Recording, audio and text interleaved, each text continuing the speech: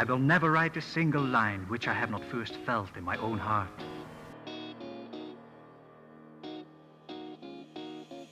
He'll teach you everything. Truer words were never spoken. All right. Language and writing were made available. I'm writing this down. This is good stuff. Hey, I'm John. This is John Helps You Write Better. And if I've scheduled this correctly, you are hearing this on Thursday, December 22nd. Now, I don't normally record episodes on Friday, and because this coming Monday is a holiday for a lot of people, and I very infrequently take full days off, I'm taking Monday, December 25th off. So you'll get this episode today, and the next time we'll talk is Tuesday, December the 26th. I hope that's okay. All right, on to today's episode, which is, it's a story. It's an interesting story that isn't so much about like a writing technique or anything, but it's something that happened to me, and it's really, really stuck in my head, and I really, really want to talk about it. So let me give you some context first. I am a writing coach and developmental editor. That basically means I help people write better. I teach you the writing things you need to know. I help you put them on the page. I help you build better books. I help you make better plots, create better characters, tell better stories overall. Not only giving you the tools on how to do that, but once you write it, I will also edit it for you. One of the advantages to being a coaching client is that you get editing along the way. You don't have to go out and pay for an additional editor unless you want.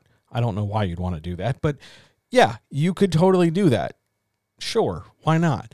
But I am one of those very, very rare unicorns in the publishing adjacent industry where I will coach and edit you to help you get from wherever you're at to a published book, whether that's traditional publishing or self-publishing. This is what I live for. This is what I love to do. I've been doing this job in some way, shape, or form. Even though I didn't always know what it was called, I've been doing this job since about the middle of 1997.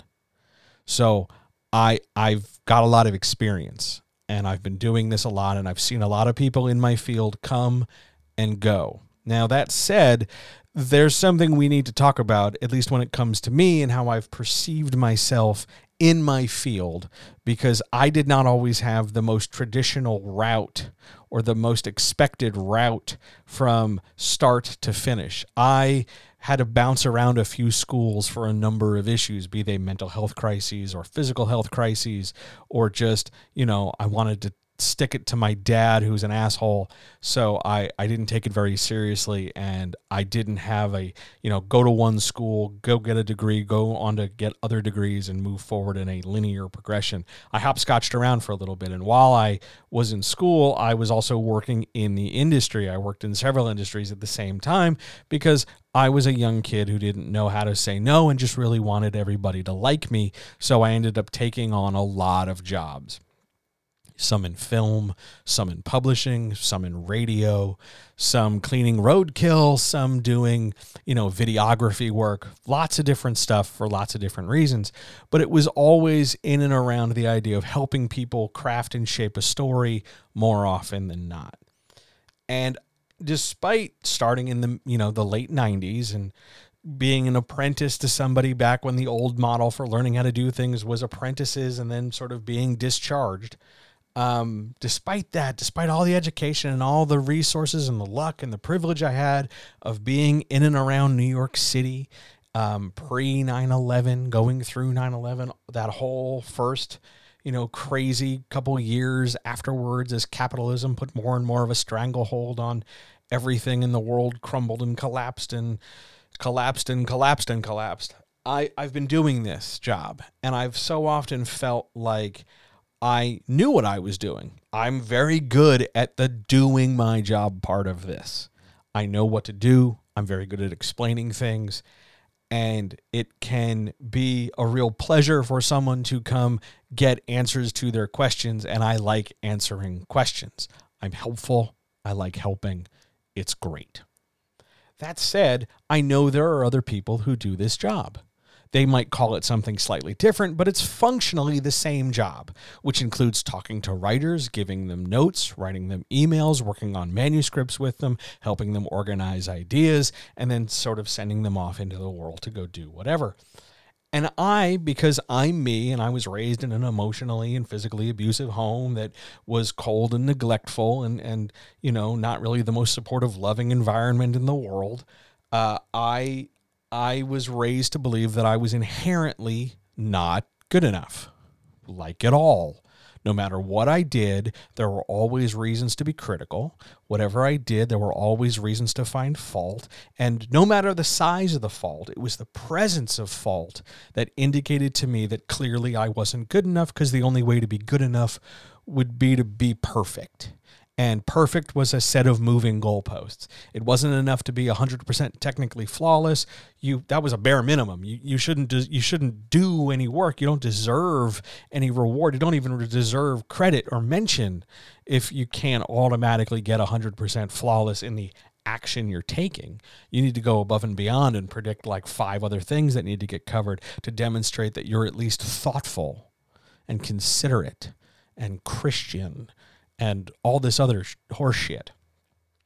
So it always left me feeling like I was never good enough, and everybody else, no matter what, was always going to be better. They were going to be smarter, they were going to be richer, they were going to be more successful, they were going to be braver, they were going to be more outgoing, they weren't going to be a fuck up. They were always better, whatever that might mean, in whatever way that means. And it really made me feel like a constant underdog. I always had to prove myself. I was always hungry to like, I'll show you, and everybody was a jock in an 80s movie where I, the nerdy kid, had to like one up them somehow. And I built my entire life. I built my identity around my work. I worked a lot. I worked in not great conditions. I worked often in denial of who and what I am. I didn't accept any kind of like labels on identity or feelings I may had for people or anything like that, because I just automatically wasn't good enough. So what the hell's the point of accepting who I am or having a label or anything like that? I was just me, and everybody's better than me. So I go through most of my life, which is 90% work and 10% everything else, although for a while it did slide to like 45% work and 55% drinking and drugs. But even then it was always because, well, I'm doing these bad things, I'm harming my body, I'm massively depressed, I'm considering no longer being alive because I'm so worthless compared to everybody else. That was the position I was in for, let's see, I'm 45 now. So let's say for about 44.9 years of my life, I was always in the position, really up until a couple weeks ago, that everybody was better than me no matter what. And my evidence for that was always, well, they have more money than I do. They seem to have more clients than I do. They're way more popular on social media. They fit the right, they know the right things to say, and they fit in with the right groups, and everybody seems to like them, and people go out of their way to tell them that they're nice. And I've always thought I'm not nice. I can be kind, but not necessarily nice. And I give a shit about people, but I'm not always universally nice. And you can ask anybody I've ever dated. I can be difficult and prickly and poorly communicative and surly and mean. I have that in me. It's just a thing, and I'm working on it. And I thought because of those factors, plus the fact that, hey, everybody else has got to be better than me by default, that no matter how well I worked, other people would just be more successful. And while I never thought I'd be in my 40s and I'd be standing in food bank lines on the regular, or I'd be, asking people, hey, do you have like $5 so I can get some soup? Or I'd be stealing things from grocery stores some days. Like, I never thought I'd be there in life, but I always assumed everybody else would be, you know, buying homes and getting married and having kids and going on vacations and all that other shit because I wasn't good enough. And what happened over time was that I was staying busy and doing my best, and the people who I worked with, my clients, always had a great experience, even when it didn't work out. And I've only had to fire, about 4 or 5 people in 20 plus years of work. Even those people learned and benefited from something. We just didn't mesh for whatever reason, or they were an asshole to me. But by and large, everybody's had good things to say once they sat down and did the work. And I would like to think I've made everybody better along the way as best I can when I can. But sometimes due to scheduling, that means I can't take on a project because I'm booked at the time, or I've got all my fingers in all these other pies and I have no other fingers for free time. I can't take on another client. I can't spare the time, or I don't have just the focus, or for whatever reason, some clients, some people decide, hey, I'm going to go somewhere else. I can't afford you, John, or you're busy, or I'm busy, so I'm going to go somewhere else. So they go to one of my competitors. Doesn't matter which one they go to. There's plenty out there. You've seen them on the internet if you've ever hung around Twitter and checked out the hashtag writing community and seen people who are advertising chats and Q&As and Zoom classes and all that stuff. A lot of those people, yeah, they're my competition for one reason or another. And I always assumed, because everybody's better than me, that they're doing better work than I'm doing. So when somebody goes to one of these editors, when somebody goes to one of these coaches and gets, pages, a manuscript, whatever they need done, and then they come back to me because all of a sudden, after a certain number of days, weeks, months, hours, my time is freed back up.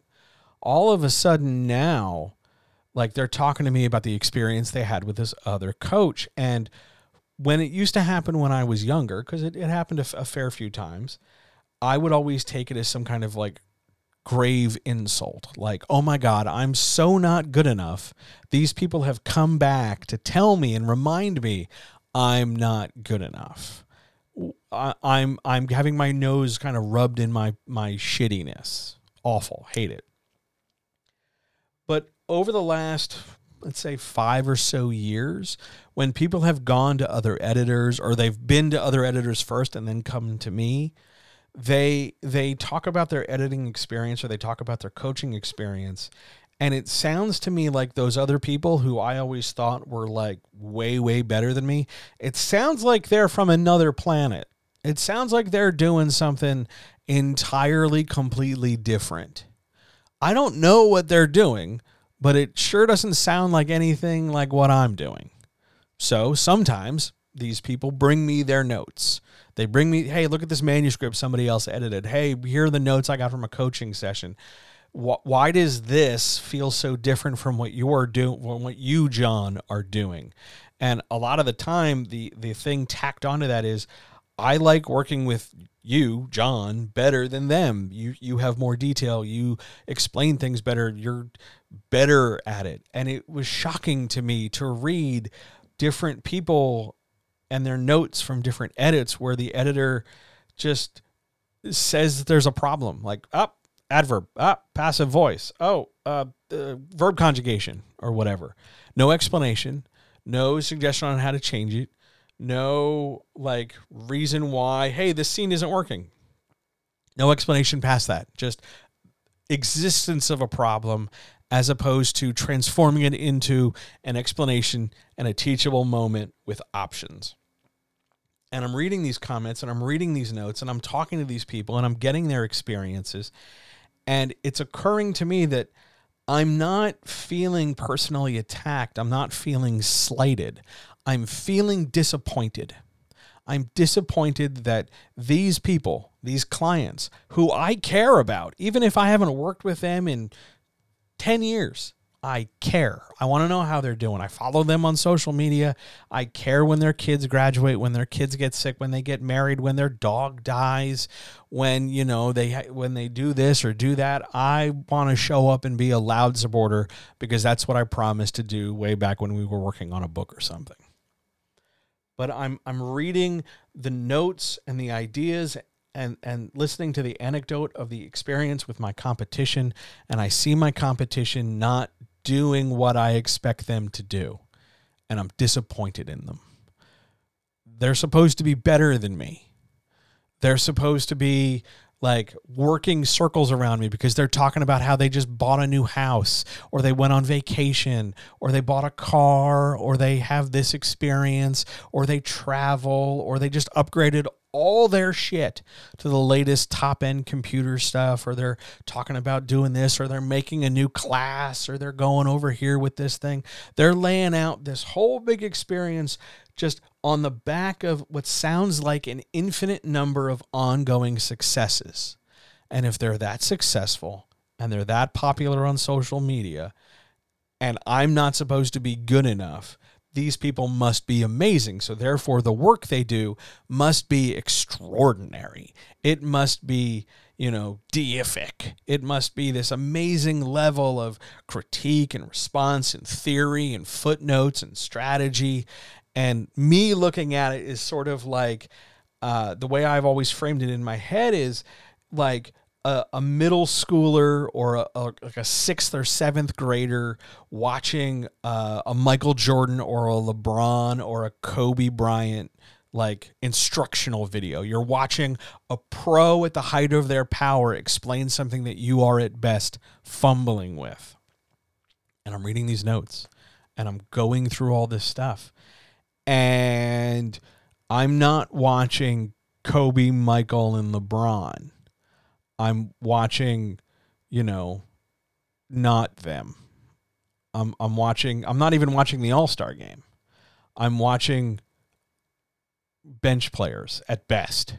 I'm watching people under-explain things. I'm reading notes that don't make sense. I'm reading notes that are wrong, that are citing incorrect material, or that are explaining things poorly, or who have missed the point, or who aren't reading carefully, who are flagging things that aren't actual errors because they're part of the authorial voice, or because they're just part of the way the character has constructed, or they're just part of the way the room is being described. Like they're flagging things that would be, if we were following the rules of writing and grammar and structure perfectly, if we were inflexible to our Chicago manual of style, then yes, all these things would be wrong.